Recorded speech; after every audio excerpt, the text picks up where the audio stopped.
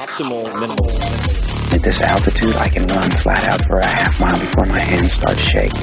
Can I ask you a personal question? Now would seem an appropriate time. What if I did the opposite? I'm a cybernetic organism, living tissue over metal endoskeleton.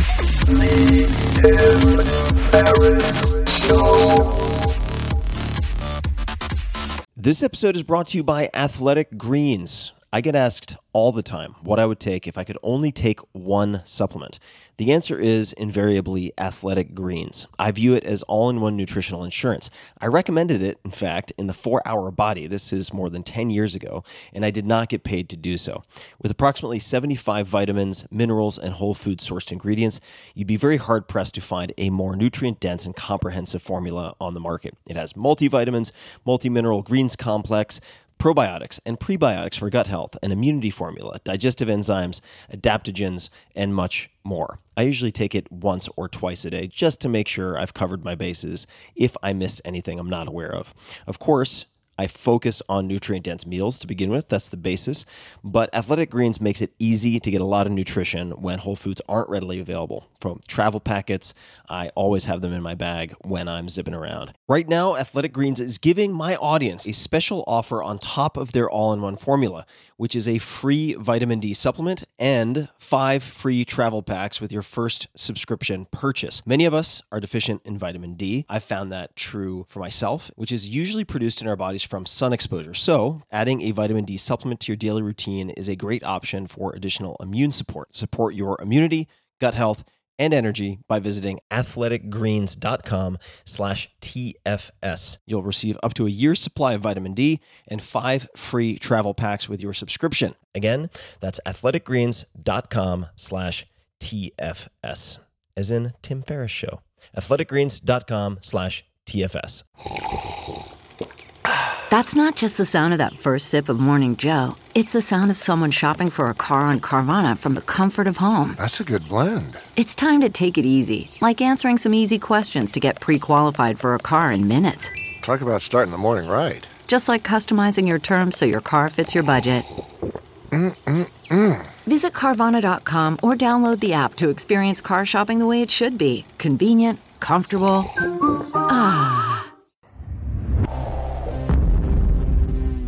Hello, my little munchkins. This is Tim Ferriss, and welcome to another episode of The Tim Ferriss Show. It is late at night. I'm in Boston, back on the East Coast for a beautiful, beautiful fall day, or I should say evening. It is probably close to 1 a.m., and I just finished up some work with Build.org. If you are an entrepreneur, you got to check them out, Build.org. But to our subject matter at hand, Rolf Potts. I'm in the Halloween spirit, and I'm attempting to summon Rolf Potts to my hotel room like Candyman, but it's not working. And why would I do such a thing anyway? I would do that because Rolf Potts is hilarious, and he is one of my favorite writers, and this episode showcases his intelligence and his wit. I think one of the quotes, for instance, is, "War is God's way of teaching Americans geography." This guy is hilarious, and he's also a very astute observer of human nature and a master world traveler, among other things. He is the author of several books, including Vagabonding. And vagabonding has a very important place in my life. I sound like the science duck modeled after Albert Einstein. I'm going to run with that, but I won't subject you to that horrible imitation for the entire bio. So Rolf Potts wrote Vagabonding. Vagabonding is a very important book in my life. It is one of 2 books, the other being Walden by Thoreau, that I took with me when I left the U.S. and ended up traveling nearly 18 months around the world in 2004. And of course, all of those experiences set the stage for later writing the 4-Hour Workweek, all of the notes that I took. And Vagabonding had a huge impact on my thinking and how I approached all of that time. And it was initially a 4-week trip. It turned into 18 months. So Vagabonding is an incredible book, so much so that I partnered with Rolf very recently to produce the audiobook because it is one of my favorite books of all time. You can check that out by going to audible.com/Tim's Books if you want to check that out and get a free sample, listen to an excerpt. But long-term travel, long-term world travel does not have to be a wealthy person's sport. And in this conversation, we talk about all sorts of things, ranging from how to travel, how Rolf travels, writes, wanders, gets lost, studies success, studies quitting success or managing success. And maybe you haven't thought that's an important element of life planning, but it apparently is, I've come to believe. And I almost forgot, of course, there are a ton of resources and links and websites and books mentioned in this episode. All of it can be found in one place in the show notes. So you just have to go to 4hourworkweek.com, all spelled out, /podcast, 4hourworkweek.com /podcast. You can find the show notes and resources and links for this episode, as well as every other episode, like those for Peter Thiel, Tony Robbins, Mike Shinoda, you name it. So you don't need to scribble furiously unless you want to, but 4hourworkweek.com /podcast is where you want to go. And I had a blast with this interview. It is a 2-part interview. This is going to be part 1, and then there's part 2. And I really hope you enjoy it as much as I did. It was just fantastic fun. So without further ado, please meet Rolf Potts.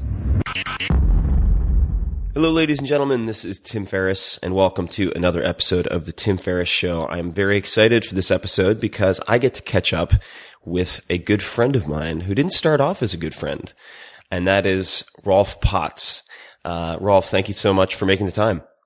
It's good to talk to you. Yeah, and I realize by saying that you didn't start off as a good friend, it makes it sound like we might have been arch enemies or something, but what I mean by that is I really felt like I got to know you through your book Vagabonding, which was one of 2 books, many people do not know this, that I took with me around the world for about a year and a half, starting in late 2004, early 2005. It must have been 2004. And it is one of my most heavily underlined books and really acted as my guide and my companion for all of the various travels, adventures, misadventures during that time. So first and foremost, thank you for writing such a spectacular little tome. My pleasure. Thank you for reading. You know, it occurs to me that I heard from you in late 2005, which was, in retrospect, was pretty soon after I had written the book. So you must have found it pretty soon after it came out. Yeah, I found it soon after it came out because, I suppose, and this may be true for many people, the buying of the book, then the reading of the book, and then the implementing of the book had quite a bit of lag time in between those various junctures. And, but I think like a lot of people, I was really, I spent a lot of time fantasizing about travel and, taking that leap, but had more than a handful of nebulous fear about it. And I suppose we could start there, actually. And I could ask very simply, what are some recommendations that you have for people who may be able to work up the savings, if necessary, and are really just fearful of taking the leap and exploring long-term travel? And I suppose just wrapped into that, you might give a brief description of Vagabonding itself and the subtitle and why you wrote it. But I'll let you explore that multi-part question if you wouldn't mind. Yeah. Well, I like that you bring up the idea of fantasizing about travel, because I think it's something that everybody does. And it's one of those top 3, if not top 2 or 1 things that people dream about that. And you see it in the movies all the time. And in fact, I mentioned this in Vagabonding, you know, the heist movie where the whole goal is to have this complicated robbery so they can have enough money to move overseas to a wonderful place. And as I say in the book, is that you don't need to rob a bank to do that. In fact, you can do that for a cost that is equal to and sometimes less than your cost of living in a major American city. And so I think an important principle I bring up in Vagabonding is saying, don't put this off. If you're dreaming about travel, and most people do, and you know, if you don't dream about travel, that's fine. But I really address these travel dreams, which are so common, that don't wait until you're too old, because retirement isn't necessarily the best time to do something like this. And in fact, Henry David Thoreau, I think Walden was the other book you took on your travels. That's right. Talks about how people, and I'm not quoting him directly, they put off what they really want to do until they're too old to actually do it. That's a paraphrase. And so if you're 18, 28, 38, 48, whenever you're dreaming about travel, make your goals soon and don't put off those goals because they're very attainable. And, I think there's a lot of fears that are tied in to confronting vagabonding, which you asked me for the definition. Vagabonding is long-term travel. It's not just a vacation. It's not a week or two off that, society gives you as a vacation. It's 6 months or 2 years or, 6 weeks that you make for yourself to travel in earnest, not as a consumer experience, not as a vacation, but as a more deeply meaningful life experience, and as a way to actualize your wealth of time. And I think this is an idea we'll come back to a lot, and it's something that you write about as well as me, is the idea of time wealth, the idea that your experiences are more valuable in life than the things that you accumulate, than the things that are always being touted as the most important things in life. So travel is a great way to cash in on your time wealth. And vagabonding, just by definition, is a more meaningful way of travel. It's a way of slowing down and really discovering parts of yourself instead of just buying a lot of experiences, which we've sort of been conditioned to do as American consumers. My first vagabonding trip was 20 years ago this year, oddly enough. And happy anniversary. Thank you. It was just this time that I was straggling back to Kansas after having this amazing 8-month trip around North America. And it was a trip that I thought would be my last. I thought I would get travel out of my system so I could become a responsible American workaholic and then maybe return to travel when I was old. But you mentioned the idea of fear, and the fears I had going out were, is this going to be expensive? Is this going to be dangerous? Am I going to come back and be compromised professionally? And all of those sort of turned into the opposite, that it was a lot safer than I expected. It was a lot cheaper than I expected. And I came back and for 20 years, I've been integrating travel with a professional life that continues to diversify. I continue to do other things to make money, while at the same time having big swaths of time to travel. And I'm not suggesting that everybody needs to, become a vagabonder for a 20-year chunk. And in some ways, I travel a lot less than I used to, 10 or 15 years ago. But it's something that you can do. It's an option that you can have, and it's not an option that you wait for life to give you. You create it. And so I'm a big believer in the active aspect of vagabonding, of saving your money. The lottery is another metaphor I use a lot in vagabonding, that people keep waiting for the lottery to reward them. But as we all know, the odds that you're going to win the lottery is pretty low, but we've already won the lottery. We're born with time wealth.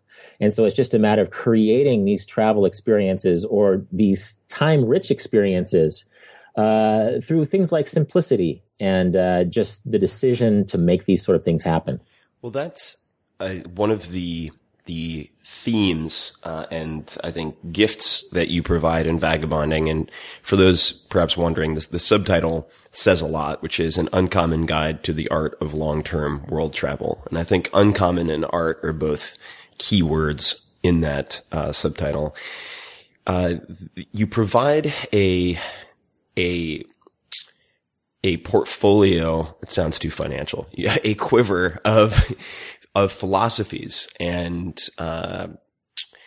suggestions for simplification, viewing the world through a different lens, really decluttering your life, both materially and emotionally and psychologically, even if you do not travel. And what I've noticed is, I recommend vagabonding to people who have no intention of traveling, or for whatever set of circumstances feel they can't travel, simply because, and I'm blanking on the attribution here, but I really believe that most people, even those who have more money than they know what to do with, live lives of quiet desperation, and they have this. They've fallen into a drone-like schedule where they have these material objects they thought might make them happy or give them something they were lacking beforehand, but they've lost that the excitement and anticipation perhaps that they once had. You know, the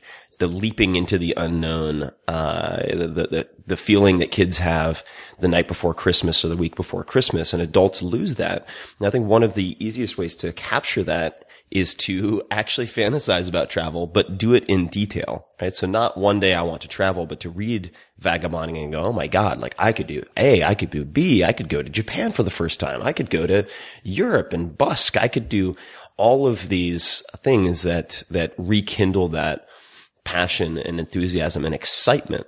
Because I think that excitement is a much more, tangible metric for perhaps, what otherwise can be very nebulous in the word successful, right? In the US, I think that, for better or for worse, and I think perhaps for both, we have this, Protestant-like work ethic towards a relatively undefined goal, which is this success.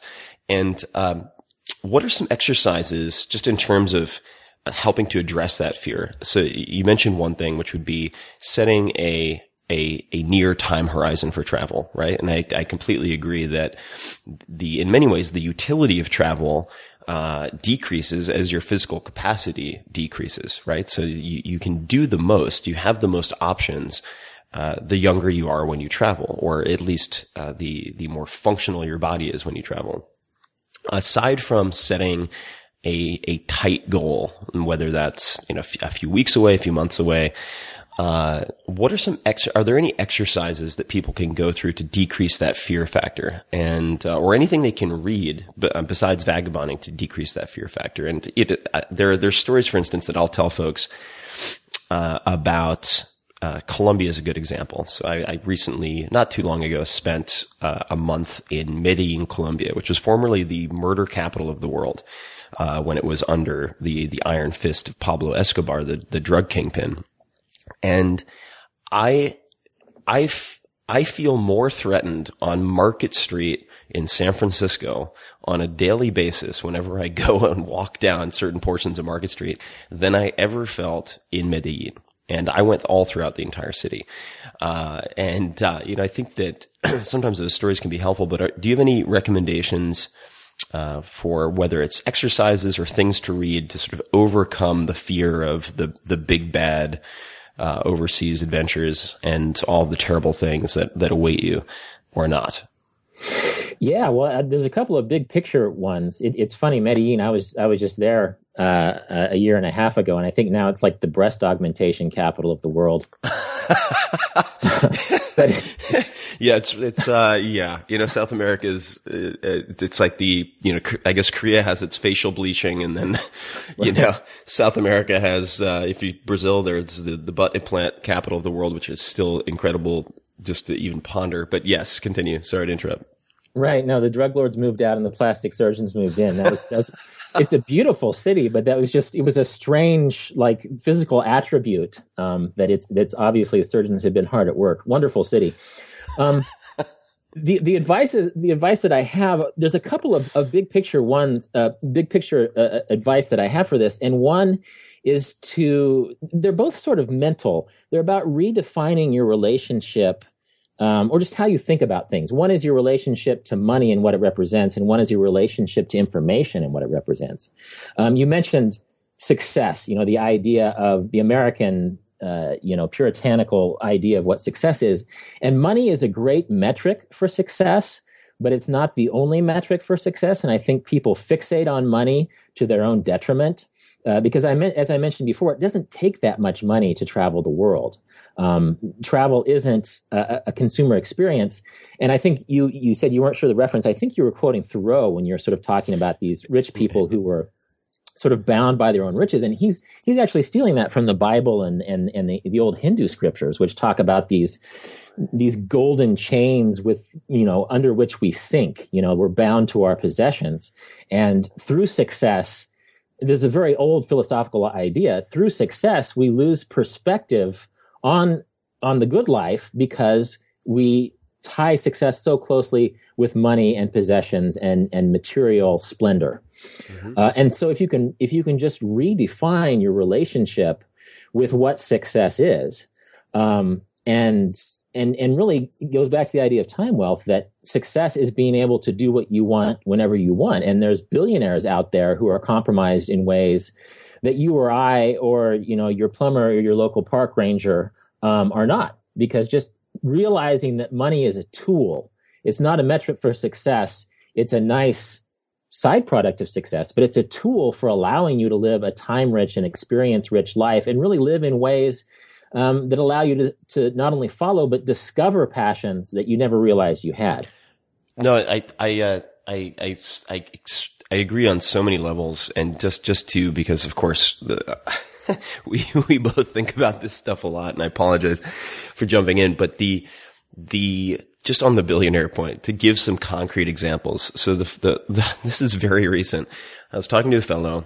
He is putting together an event. It's going to be 20 or 30 people, a number of billionaires in attendance, and it's a week-long retreat of sorts. And he said to me, and this is a very, this actually, the gentleman who's organizing it is very materially successful, but actually has a very level head on his shoulders and has been able to keep things like time and mobility in mind as important currencies and metrics for his quality of life. So he's done a really good job. But he said, of course, the billionaires can't take a week off, so they're only going to be there for 24 to 36 hours. And I thought about that. And it just, and it was like, the billionaires can't take a week off. What the hell is the point of having their $1 billion if they don't have the options, if they have fewer options than I do, if that makes sense? And it reminded me of a conversation I had at one point with another person who shall remain unnamed, but he has at least several $100 million, maybe $1 billion plus. And he was commenting on the number of homes that he had. And he's a good guy. But in effect, his accumulation had gotten so out of control. He had between, 6 and 12 homes around the U.S. And he said, I no longer feel like people work for me. I feel like I work for them, because he has staff of 5 to 10 people at each of these homes. He's never at 9 out of 10 of them. And so he's effectively just working to pay for homes where his staff basically are the owners of the homes because they live there. And I was like, wow, it really brings to mind, this is also a quote. Unfortunately, I don't know the attribution, but the idea that things in excess become their opposite, right? So, money that provides you with freedom, basically takes away your freedom, when it reaches a certain point. It starts to reduce your freedom. The idea that so-called freedom fighters, in excess, given too much power, become tyrants, right? So things tend to flip when they get to a certain point of excess. Also just because I'm such a diehard fanboy of vagabonding, correct me if I'm wrong, but the example that I think you gave in Vagabonding of sort of Hollywood nonsense related to overseas travel was from Wall Street. Wasn't it from Wall Street, where the Charlie Sheen's big goal was to save up enough money, one day when he strikes it big, to get a motorcycle and drive across China, I think. Yeah. And you pointed out that you could scrub toilets in China, not even in the US, for, a month or two, and probably figure out a way financially to make that possible. So certainly, when I was traveling and ultimately putting together the notes and observations that became the 4-Hour Workweek, I saved tens of thousands of dollars compared to simply staying in the Bay Area in California. And, anyway, just, that's the thing, is that if you live in an expensive city like San Francisco, New York, there's probably a half dozen other examples in the United States alone, you're going to be living on fewer dollars per day by far, if you're traveling in Southeast Asia or South America or the Middle East, then you would just be paying your bills and paying your rent and buying your groceries at home. That you're traveling in a completely different economic zone, which was sort of the point of pointing out this Wall Street example. And China, that movie was from the 80s. Certainly China is more expensive since then. You might not have to clean toilets. You might have to clean something else now to ride your motorcycle across China. But the point is that all this importance is placed upon conspicuous consumption of romantic ideas of what we can do, and oftentimes it's not money that's in the way. It's a mindset thing, which is why I'm sort of answering your earlier question, in a big picture way. That it's really a mindset about your relationship to money and your relationship to information, which I'll get to in a second. But you were talking about the billionaire who's sort of become a slave to his own parasitical wealth. That's an old idea too. I have a quote from the ancient Sanskrit scriptures in Vagabonding, which is about the king in his palace only has half a bed and the food on his plate for all the grain in his fields. Does he own the rest? Right. At the end of the day, even the kings, and I knew this 3,000 years ago, even kings only eat one meal at a time. They only sleep in one bed at a time. And at the end of the day, the substance of your life is through experience. And if you're suddenly compromised, your material wealth and your money is there to actualize your experience and to enhance your life meaning. And the moment that it becomes parasitical, the moment that you're a billionaire who has 36 hours to go to a conference, and I'd love to know how much money is spent flying to the conference, catering it, because I know people who could travel probably for 5 years on what one billionaire spends to go to that 36-hour conference. And I'm sure people who could do the same. So that's just such an important thing to keep in mind, I have nothing against success or material success, but really know where the line is, the point at which the success you've achieved is actually getting into the way of actualizing a good and meaningful and option-filled life. Definitely. Where does the information come in? I'm very curious how the relationship to information plays into all of this. Right. Well, this is where the fear factor comes in. You were talking about Medellin. There's Mexico that has a lot of drug war violence going on. Of course, the Middle East is a perennially a bad reputation place to travel to. But keep in mind that information is something that can work against you or work for you. And these days, information is everywhere. When I left to travel the United States 20 years ago, I was actually more afraid of the United States than in 1994 than I'm afraid of any place in 2014, simply because pre-World Wide Web, I didn't know what to expect. I had no examples.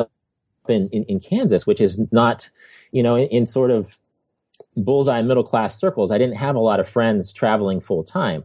And so I didn't really have anything to compare to. Now, if you're a successful person with the money to do it and the physical capacity to do it, you can go online and not only can you realize that people are traveling in Mexico, they're traveling in Colombia, they're traveling in Egypt and Israel and other parts of the world where you think that might be dangerous. You realize that there's family bloggers out there who are traveling with 5 kids to these places, or traveling with a diabetes problem, or with physical handicaps, or with money that they've made on a job that has a fraction of what most people make. People who've simply decided to become wealthy in time, regardless of the fact that they work as park rangers or exotic dancers or maintenance men. And so that information you can. If you get past, I guess, media exists in a man bites dog world. They're going to talk about explosions and revolutions and bad things around the world. And so much of what we understand, in fact, there's that famous phrase, war is God's way of teaching Americans geography. God, that's so horrible and so true. Oh, God. And so because Americans are so insular, our international understanding is really pegged to major world events that don't really represent day-to-day life in the towns of these towns around the world. So if you can look past the panic-driven man bites dog tenor of media and realize that Mexico is actually a giant country and that the drug violence is very isolated and that there are ways to travel in a very safe way and a very inexpensive way, then suddenly Mexico becomes this amazing and very close way to travel. My sister is a college professor in north central Kansas, and she and her family took a little, there's a big Mexican American community in Kansas, and they just took the local Mexican minivan down to Fresnillo, Mexico, and just a family of 4, and they've traveled for next to nothing in an amazing way for their teenage sons, to a part of the world that people assume is full of drug violence. Right. And that was just taking a minivan from 5 blocks, away from where they live. And so that information, realizing that the big picture news media information is always going to be panic driven. It's always going to be, man bites dog. And so the more you get to the specific information and think, I'm 37 years old. I'm looking to take a sabbatical from my job. I live in Virginia, and I like to drink beer. Well, within 30 minutes, you can find somebody who's from a very similar life situation who's doing what you're doing. And again, even if, there's people who are blind who are traveling for years at a time. There are people with major impediments. And if you're able-bodied and you have a little money socked away, there's really nothing stopping you except your own fear, which is sometimes tied to your ideas of money or your ideas of what the world is like, which is pegged to information. Right. Agreed. What type of sites or resources would you recommend to people who are trying to find comparable folks, let's just say, people who will help them alleviate their fear of travel, or just in general? What type of online resources do you recommend? Well, Google, for one. If you just Google, 35 years old, 2 kids, 1 year of travel, then odds are you'll find 20 blogs of people in that demographic who are doing just that. So really be unabashed and very specific about Googling, your fears or your demographic, and just see who, like you, is out traveling the world. There's a lot of great traveler communities. I've been affiliated with bootsandall.com since the very beginning of vagabonding. And part of their MO is just sort of creating community and support for people, and they have blogs and resources on their site, and there's other travel communities as well. Mm-hmm. And and Boots and All is we'll put the links to everything in the show, of course, in the show notes for those people listening. But it's Boots, the letter N, all.com, right? Yeah, BOOTSNALL.com. Mm-hmm. And they've been operating out of Portland, Oregon for years, and have just quietly been doing the nice work of reassurance and saying, oh, so you're worried about an around the world flight? Well, here's how around the world flights look. You're worried about a certain situation. Here are some resources for that. And they're not alone. I'm most familiar with them because we've sort of shared a similar mission for a long time. But there are big communities of travelers who are happy to help and sort of help newbies feel better about these prospects of long-term travel. Yeah, they're all over. I remember one that was very helpful to me in the beginning was virtualtourist.com, and that I was with the site for a long time, and then the 4-Hour Workweek came out, and I ended up becoming friends, much in the same way that I reached out to you.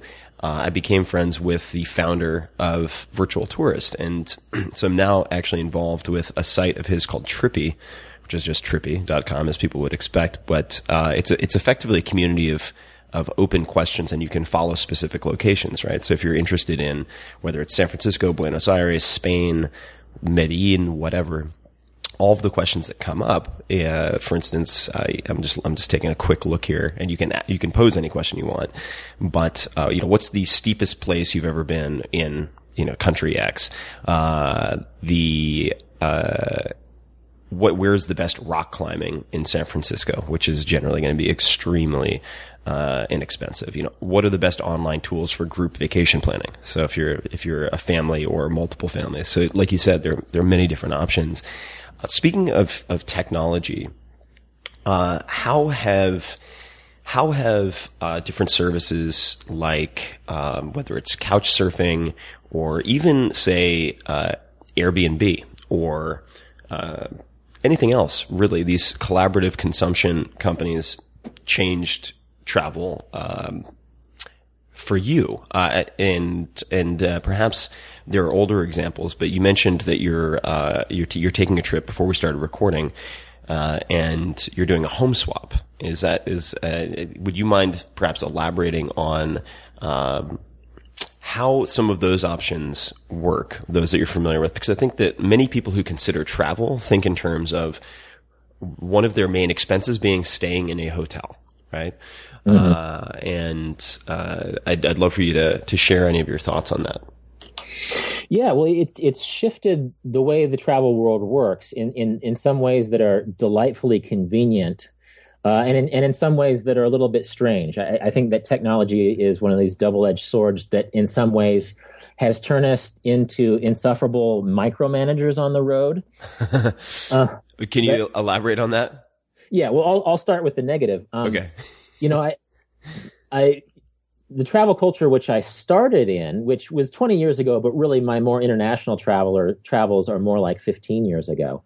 It's about showing up in town and knowing that when you get there, the unexpected awaits you. That you're going to walk to the hotel district. You may have a guidebook with some hotel recommendations, but you're going to shop for your hotel. You're not going to find a deal online. You're going to walk in there. You're going to see the room. You're going to haggle because in all throughout Asia, basically any place outside of the industrial world, prices are up for grabs, and haggling in person is gives you so much more leverage than haggling online, because you can go in, look at the room, and physically leave if the owner doesn't give you a price that you're into. And so these days, it has become so convenient, not always a bad thing, but it has become so convenient that people just assume that the best deals to be had are the ones online. And then pretty soon you've locked in, you're traveling for 6 weeks, and you know where you're sleeping every night in advance. And it really compromises the flexibility of travel and the serendipity of being inspired by a place and thinking, I'm going to stay here for a few days. Or, wow, I just met this traveler who told me about this great place up in the mountains, and I'm not going to go to Varanasi. I'm going to go up into the Himalayas and spend my time there. This technologically enhanced micromanaging cuts into that serendipity in a certain way. And it also connects us to home. And again, it's a two-edged thing. Social media and the constant connectivity that comes with smartphones, for example, allows us to really find things that we couldn't find before, but it cuts into the idea of wandering around and finding things by surprise, finding things organically, and letting a destination reveal itself to us on its own terms instead of sort of finding that place as a consumer before we get there. And a lot of technologies have eliminated things like loneliness and boredom, which sounds good and is good to a certain extent, but loneliness and boredom can lead you to those moments that sort of force you into a new version of yourself. They force you to be more extroverted. Totally agreed. They force you to read the local newspaper instead of, looking through your Facebook feed, right? And so that is what we're up against with these technological advances. And I don't want to be the grumpy older traveler, because I remember being 20 and listening to these, baby boom era hippies sort of lecture me on how travel used to be. Back at a time when telephone answering machines and credit cards were seen as this decadent form of technology. And so I know that there are younger travelers who don't know anything but the constant connectivity of travel. But unplugging is important, and we can talk more about that if you want. And we can also talk about the pluses, and I have many recent examples about how technology have helped. This recent home exchange is just a longtime friend who lives in Brooklyn. She's a writer, and she wants a quiet place. I have 30 acres in Kansas, and so I get an awesome pad in Brooklyn for a week, and she gets a quiet farm in Kansas for a time. And the positives, you mentioned or alluded to the positives. I definitely want to delve into the importance of disconnecting. Yeah. I think I've become somewhat, especially living in Silicon Valley, but have some thoughts there as well. But what would you say, how would you expand on the recent positives or positive examples? Yeah, well, you mentioned Airbnb and couch surfing. I think in more expensive places like Europe, the hostel was your go-to. It was where, if you wanted to save money, you would go to the youth hostel, and it was a great place to meet people. You get a cheap bed. You would forgo a few amenities, but you would hang out in the hostel. Well, I went to Amsterdam this summer. I teach a writing course in Paris every summer, and my sister and my nephew came and visited me, and we wanted to go see Amsterdam. And using Airbnb, I was able to get a full cottage, a 15-minute train ride outside of central Amsterdam for about half the price as a hostel for 3 people in the center of Amsterdam. So instead of staying at a somewhat grungy hostel in the red light district, we were staying in this little town filled with windmills, and we had our own house to ourselves, and we could just walk down the street and get groceries. And so that was an Airbnb hookup. Couchsurfing has similar benefits. It just allows you to break out of not only that old hotel set of assumptions, but also out of the hostel set of assumptions. The idea that the cheapest option in any place is going to be a hostel, especially traveling in groups. For the 3 of us, if I'd been alone, maybe the cottage wouldn't have been as cheap as the hostel. But with 3 of us, where you're getting hostel 1 bed at a time, we just got the perfect place to stay through Airbnb. And so those services, and even social media, even going on Facebook or Twitter, and I'm not a big believer of tweeting while you travel. I think that really puts you into this home mindset, and it pulls you out of the place where you are. And the point of travel is experiencing what's before your eyes and not what's coming across your social media feed. But before one's travels, I'm a big fan of throwing out a tweet or a Facebook post that says, "Hey, look, I'm going to be in this place. What are some suggestions?" Mm-hmm. And that is something that didn't exist 10 years ago, and is not tied to a business or social networking thing like Airbnb or in couchsurfing. But it could just be that your buddy from high school has a friend who's in the military in Germany, and they have an ex-girlfriend who lives in Stockholm, and suddenly you have a place to stay through very random circumstances. And so that kind of, it's the old model of sitting in the hostel or sitting in a guest house or a bar in an exotic part of the world, talking to the 6 travelers who are there with you and them giving you advice on points further down the road.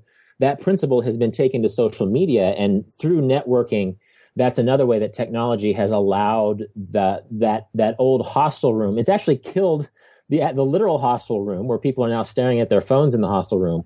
But it has expanded the virtual hostel room, where instead of talking to the 6 travelers you're with physically, you can be talking to 600 travelers through your networks who might have some good advice for you.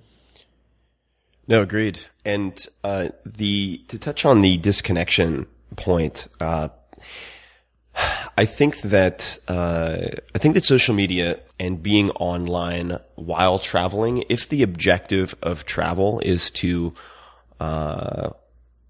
gain some introspection, have unique experiences, and come back better than when you left in some way, is very dangerous. And at least speaking for me personally, the laptop is a portal to many different things. And it's very common, at least if I'm speaking from my personal experience and looking at many of my friends whose professional lives are based on computers. They look at a laptop, they look at their smartphone, they look at their desktop computer for work, which is the vast majority of them, who are managing email using Basecamp or other online services to manage business. It's very easy to use Twitter or Facebook socially as a gateway drug, and you're only one tab away from going right back into your old routine. And it's extremely easy and seductive, like you said, because of the convenience, to travel abroad, and I know many people who do this, unfortunately, I don't see the point, but they will take a laptop, go overseas, stay at a hotel that could just as easily be the Four Seasons in any major city in the United States, and they come back and they really haven't, they've changed time zones, but their mind, their experience hasn't changed more than perhaps what they had for lunch while they were abroad, which is a real shame. And so when I've taken these, when I've taken sabbaticals, which are typically because I feel like I need to reassess my priorities and gain some perspective on things that are hard to assess when you're down in the weeds, right? When you're deflecting bullets and dodging problems and putting out fires, looking at your email inbox, it's very hard to step back and look at the larger picture of your life and goals and whatnot from a 30,000-foot view.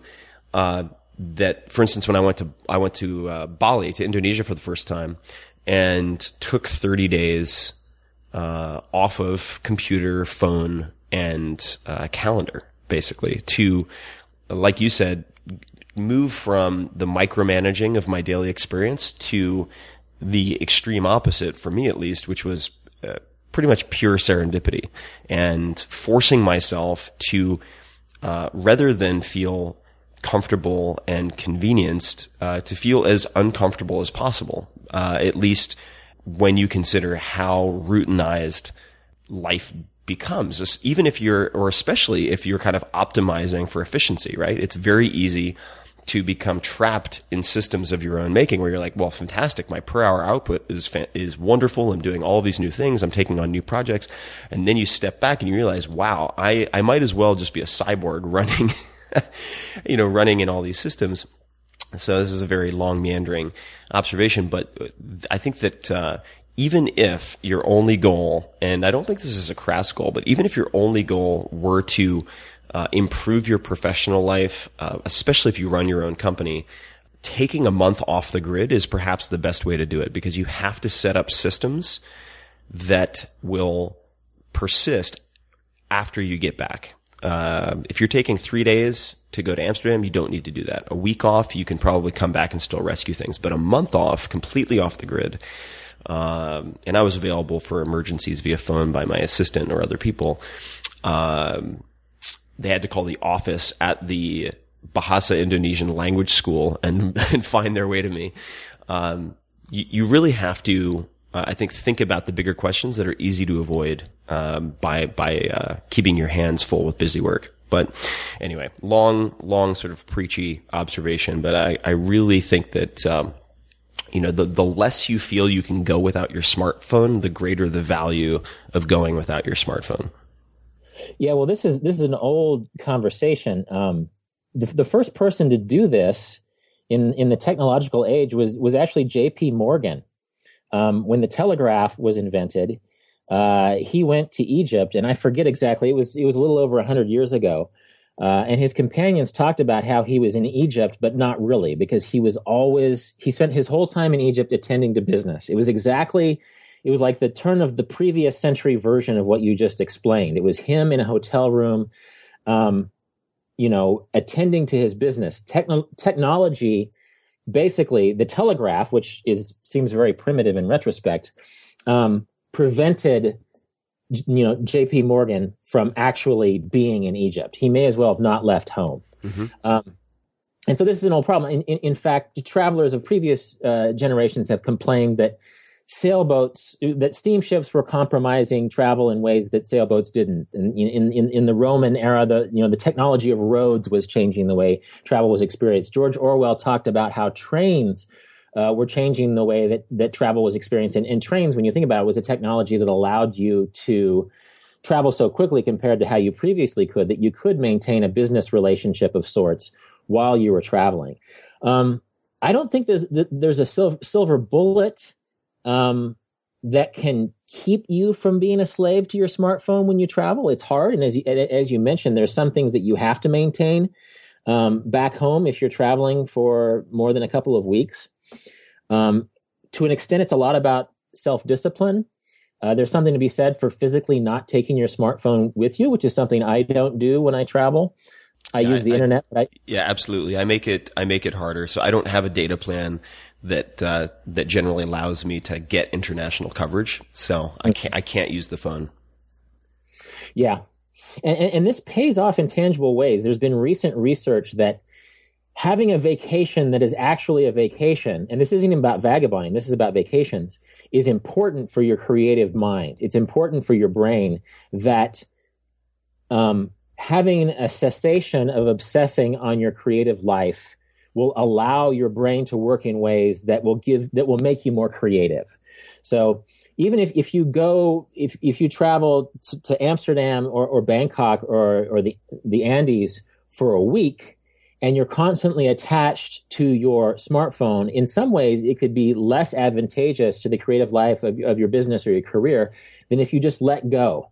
Because if you let go of that constant stream to the information and the micromanaging, then your brain is working in the same way that it was back home. And part of the gifts of travel is that your brain and your emotions and everything is working in a new way. And your brain actually, that obsessive part of your brain is resting, but it's actually working in its own way. And this is actually scientific information. The New York Times reported on it about a week ago, that you actually come back, if you can unplug, if you can actually immerse yourself in a new place and turn off that obsessive part of your business brain, then you can come back and your mind will gift you with creative ideas and insights that it didn't have if you had spent your whole time in the Andes or Amsterdam or Bangkok obsessing on those very business issues. Definitely. I'm sorry, you took an inhale. It sounded like I interrupted you. Well, there was one more point I was going to make, is that it's sort of this ties into the idea of time wealth. Mm-hmm. That sometimes these days, this new generation has a way of stealing time wealth. Again, it's not that new. I mean, Plato complained about that written literacy was ruining people's ability to memorize poetry, right? But now this technology is so immersed in our lives that we can steal our own time wealth by being hooked into virtual experiences, into our social media feeds, instead of the experiences that are before us. You used a great phrase, which is optimizing for efficiency. And just think, if you're going to sit down to an Italian meal in Italy, are you going to want to optimize that meal for efficiency? If you're going to hike for a week in the Andes in the Machu Picchu region, are you going to want to make sure that hike is optimized for efficiency? If you're going to be sitting on a beach, in Thailand or Brazil, are you going to want to optimize that experience for efficiency? I think that Italian meal metaphor can apply to so much of travel that, of course, you don't want to make it more efficient. You want to savor every bit of it. You want to be, eating tomatoes that were in the ground 2 nights before, and having just these very sensual, tactile experiences, not just food experiences, but just ideas of the unexpected, of unplugging yourself from the life that you can predict, the life that you can consume and buy, and stumbling into experiences that catch you by complete surprise. And I don't want to overuse the idea of the word serendipity, but it's something that is at risk when we can't unplug. And the gifts of serendipity are not just, actually you can stumble into a bad experience as easily as you can stumble into a good experience. But it's the misadventures or the unexpected good experiences that actually change you, to the core of your being in a way that those pre-planned experiences don't. And so if you can't unplug, you're robbing yourself of that aspect of your time wealth. You're making, to extend this metaphor, you're making an optimized efficiency out of an Italian meal, in every sense of the word. And it's hard to break away from, but in the vagabonding sense, it's essential. You're going to be selling yourself short if you can't stop micromanaging and optimizing for efficiency. And the more you think about those phrases in the context of the best parts of travel, the more you realize that you really have to throw, the jargon, the efficiency jargon of daily life out the window and just throw yourself open to the travel experience. Definitely. And one thing that I think about a lot, and part of my motivation for traveling oftentimes, and you don't have to travel overseas to achieve this, but I find the change of scenery to be very helpful for resetting. is to focus on appreciation as opposed to achievement. And I'm very type A, always have been, and competitive. And those can sometimes really reinforce themselves in good, but often destructive ways. And, when I go abroad, I think food is a fantastic lens actually to use, not just metaphorically, but, to really focus on slow, long meals is, I think, one of the greatest gifts you can give yourself. And that was one of the experiences that I brought back after my 9 months in Argentina, which was supposed to be 4 weeks, as these things often turn out, with the really long dinners, a couple bottles of wine, a bunch of friends. Of course, they have the, parrilla and the incredible meats of Argentina, but, putting aside the fact that they're famous in South America for being unproductive, putting that aside, the long meals, with larger groups of friends was something that I brought back with me to the US and that I try to do at least once a week or once every 2 weeks. The other observation I wanted to make for folks, because I really was, I think once a computer addict, always a computer addict, just to kind of borrow from AA, once an addict, always an addict, and you have to manage that. And I think one of the easiest ways to manage that is to not rely on self-discipline. What I mean by that is when I took my trip, in 2004, which some people know began with a one-way ticket to London and no planned itinerary, no planned return date, I didn't take my laptop. And I knew I couldn't take my laptop because I would default to using it. And what that meant was at the time, and there are many different ways to do this now, but I had Go to My PC installed on a computer, at home. And if I wanted to use my laptop, so to speak, I would have to go into an internet cafe, which is not generally one of my favorite experiences. It's they're usually dingy. It's just not an experience I enjoy, which is entirely the point. I wanted to make it inconvenient and unpleasant to engage in, sort of masturbatory, computer use, Yeah. And, I think that it's very easy to default to that because you can always find something on the internet, right? And you could very easily go to Morocco and then end up sitting on your laptop watching the stupidest cat videos on YouTube for hours a day. Right. Because that's what the internet optimizes for. It optimizes for clicks and views and everything else that can be commercialized, generally speaking. So, don't walk through the door if you don't want that to happen. So when possible, sort of, change your environment and remove things that facilitate bad behavior as opposed to trying to rely on, willpower, which I think is very, very fallible. You mentioned creativity, and I wanted to ask you about that because I really, really enjoy your writing. And I don't say that lightly. Not that I'm the ultimate connoisseur in writing, but I think that a lot of writing is very, very bad. And I've loved your writing and enjoyed it for a very long time. Thanks. Of course. Yeah. It's had a huge impact on my thinking and not moreover, my actual behavior and way of living. So I want to talk about the concept of a staycation. Are there times, for creativity, and let's just use writing as an example. Do you find that you can replicate some of the benefits of travel in what people might refer to as a staycation? Yes.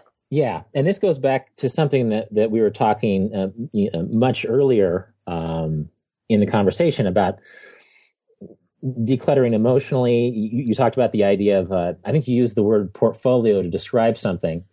But I think vagabonding, the principles of vagabonding apply to life in non-travel ways. And it's been used as a text in social studies class. And it's sort of about another, tying into something else you were talking about earlier. You were talking about something that sort of constitutes what some people call the beginner's mind, which is part of the excitement of travel. Definitely.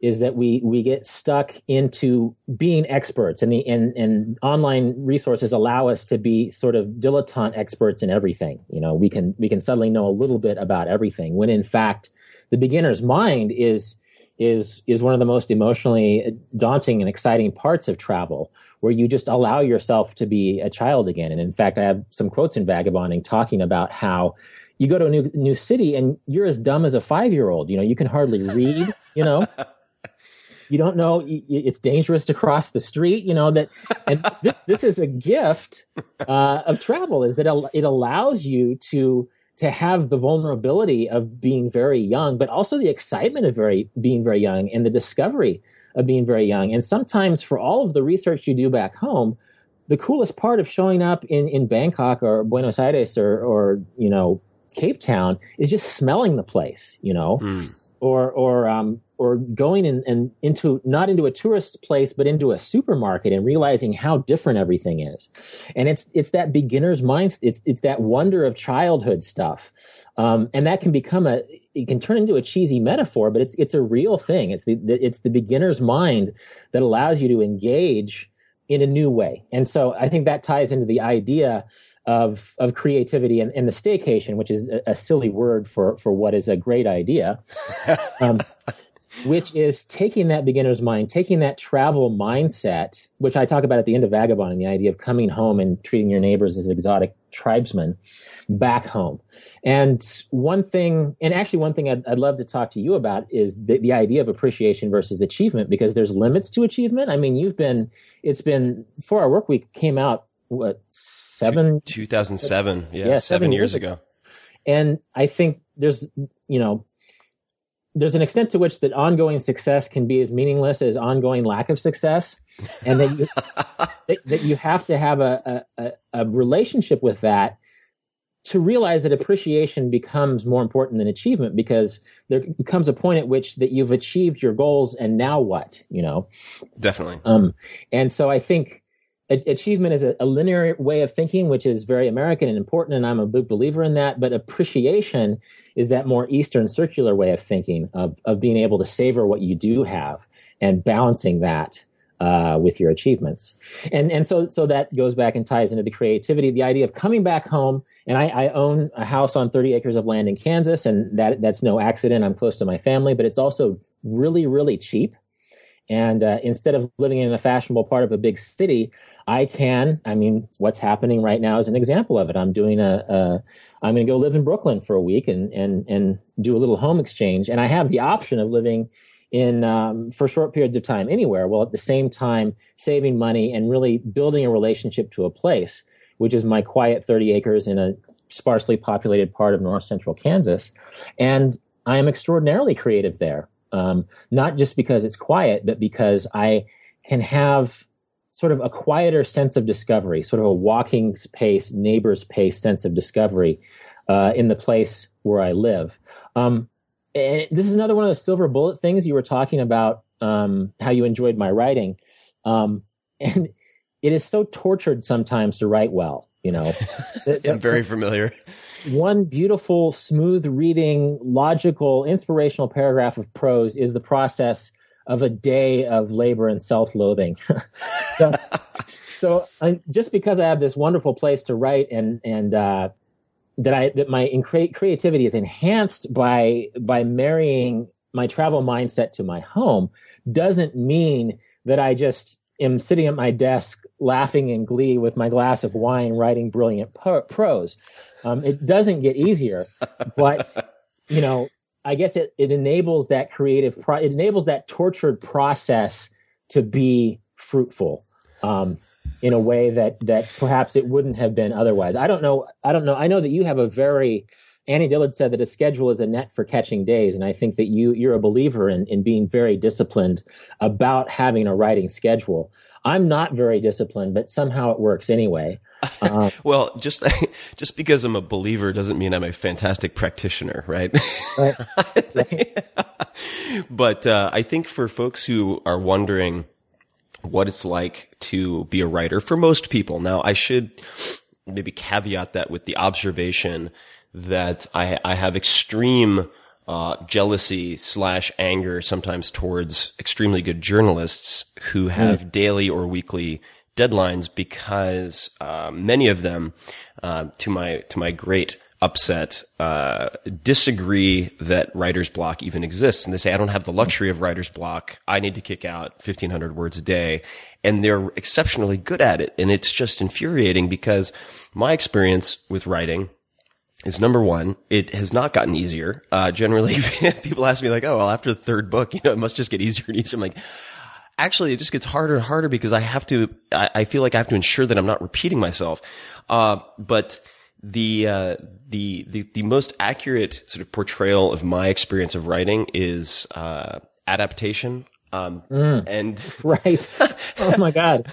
and I think Nicolas Cage is amazing in it. But the movie is weird. I read the screenplay first, but just the idea that you sit down, you're like, okay, I'm going to do this. And you're like, God, I should really wash my face. Like I should eat a donut. I need to relax before I start writing. All of these, like, you will, at least, Ayn Rand, I can never really, I don't know if it's Ayn or Ann, but anyway, let's just say Ayn Rand, had a book called How to Write. I think it was How to Write Nonfiction. And there was a portion called The White Tennis Shoes. And I remember the white tennis shoes refers to the fact that if you sit down to write and there's a pair of white tennis shoes with a little blemish on it, you will convince yourself that you need to clean those shoes before you write, and that a writer will do anything to avoid writing. So that's my general experience. I feel like a schedule, or at least a plan, helps to, even if you don't fulfill that plan. For me, it's that, and I think this is actually a Winston Churchill quote where he said that, in effect, a plan is important not because you're going to follow the plan, but for the planning itself. And I find that having a plan for writing decreases my anxiety associated with writing, which helps me to write even if I don't execute that plan perfectly. But what is your writing process like? And I have some additional questions about travel, of course, but and vagabonding, I should say, rather. But what does your writing process look like? When do you typically sit down to write, and why? Well, it's funny that you mention the Nicolas Cage character and adaptation as something you can relate to, because that's like the least glamorous depiction of a writer, and you're going to compromise people's romantic conception of you as a writer. And my process is possibly even worse. I think because, I don't know, I think there's different neuroses attributed to writer, and mine is maybe a little bit obsessive compulsive, that sometimes I could be the guy who writes 2 hours before breakfast every day, and sometimes I am, but sometimes I'm the guy who writes for 14 hours, and is at most fruitful at hour 13. And so, if I wrote a writer's handbook, and I teach writing, and I try to instill, discipline and ideas of discipline in my students, because that's important, because people can over romanticize writing and think about the muse visiting them. And in fact, you need to be the one who creates this. But in practice, I'm sort of a bad example, that there's some days where I'll just sort of be just frustrated with myself. I'll have my spot on the white shoes problem. I actually bought the Freedom app. Do you know the Freedom app that turns off your internet connection? Oh, the Freedom app. I thought you said the Freedom Map. I was very excited. Oh. Yes, no, the Freedom app is cool. I agree. Yeah. And it's just one of those things where, despite my good intentions, sometimes, my monkey brain goes back to the internet, and I just have to, be my own mother and discipline myself. I wrote a screenplay in 12 days earlier this month. Wow. And so that's an example of, it was sort of a pulpy B-movie screenplay that I did for fun, just because I had this idea, and I would compromise my happiness if I didn't suddenly write this movie that was about zombies and giant dinosaur attacks. And I think that was almost part of resting certain parts of my intellectual brain, that it was just delightful to write a really pulpy story. Mm-hmm. But it was interesting. It's like I keep teaching myself lessons. When I wrote something low stake, when I wrote a B movie, a monster movie earlier this month, it gave me such an interesting creative perspective on my own processes and the importance of just getting work out there. that I was able to write 90 pages in 12 days, whereas sometimes I can be tortured over a 1,500 word article. So I think there's something, worthy in the idea of, Anne Lamott's idea of shitty first drafts, of getting the words on the page. Kurt Vonnegut said that there's two types of writers. There's swoopers and bashers. A swooper will go. I'm so glad you're bringing this up. Yeah. Please go into this. You're familiar with the concept? I am, but I want you to explain it because this is so key. Yeah. Well, swoopers tend to be people who will blast through their first draft, and then they'll spend days, if not weeks, working on draft number 2 and number 13 and number 67 until they get it right. Whereas bashers, they go sentence by sentence. And by the time page 1 is done, then paragraph 1 has been rewritten 10 times. And by the time they finish what they're working on, be it 1,500 words or 30,000 words, it's pretty much done. They're not going to do a whole lot of rewrites. But that process has taken, 20 times as long as a swooper will take. And these are both legitimate creative methods. And he suggests that maybe women tend to be swoopers and men tend to be bashers. And that might be statistically true, but I've met, male swoopers and female bashers. And they're both creative ways. I am a basher through and through. I am as well. And I think of the two, I've never been a swooper, so I don't know how it feels, but I have to imagine that being a basher is just the most torturous process of self-loathing and doubt. It's because there are days, I don't know if you've experienced this, but you'll be like, okay, great. I'm going to try to knock out whatever it is, a few pages. And I will just agonize over the first 2 paragraphs for in an hour. It's so, God, it's just like gives me anxiety even thinking about it. But yeah, anyway, I apologize. This is serving as a therapy session for me. Oh no, it's actually, and hopefully people in our audience can take heart in this, but I'm in the exact same situation, that the last third of a story or even a book is the easiest to write because I have the first 2/3 to show that I'm not a complete incompetent, and that in my office, I have different, writing awards and articles about myself to sort of remind me that I'm not a complete incompetent. But that blank page that generations of writers have talked about is a real kind of anxiety, and getting started. And I have a really bad combination, which is that I'm a basher, but I'm also an optimist. And I think that if I completely gave way to self-loathing and pessimism, that I would just throw something horrible out, and then I would have something. But I just have this blank page anxiety coupled with the optimism that I think I can do good. It just makes it that much harder to get started because I just can't. I know that something is going to be good, but for some reason that first step is somehow at odds with my optimism. So it's a weird thing, and I'm actually relieved to hear that you struggle with the same thing. Oh, yes. Struggle is, I think, a very generous, light word for it. Right. But we're both successful authors, so I think that there's something. No, hopefully people take some solace in that. I think matters are not helped by the fact that I've tried for years to change my writing schedule so that I get good synthesis. I tend to differentiate between research and synthesis, sort of gathering up all of my material and then putting it into prose. It doesn't help matters that I've tried to become a morning writer, and I have friends who do this where they'll wake up really early and they kick out good prose in the morning. I've never been good at it. So I tend to get started in the middle of the night when it's pitch black outside. And so I have those moments of acute anxiety when it's just, I might as well be in solitary confinement, in a basement. So that probably doesn't help my psychological state much, but who knows? Maybe some good has come of it. What are some of your favorite books or articles on writing itself, or just commentary? These could be authors who've written about it, but I'm looking for things myself, quite frankly, to read. You mentioned Anne Lamott. I think Bird by Bird is a fantastic book. But what are some of your favorite books or commentaries on writing? Well, this is funny because I teach writing in various contexts. I have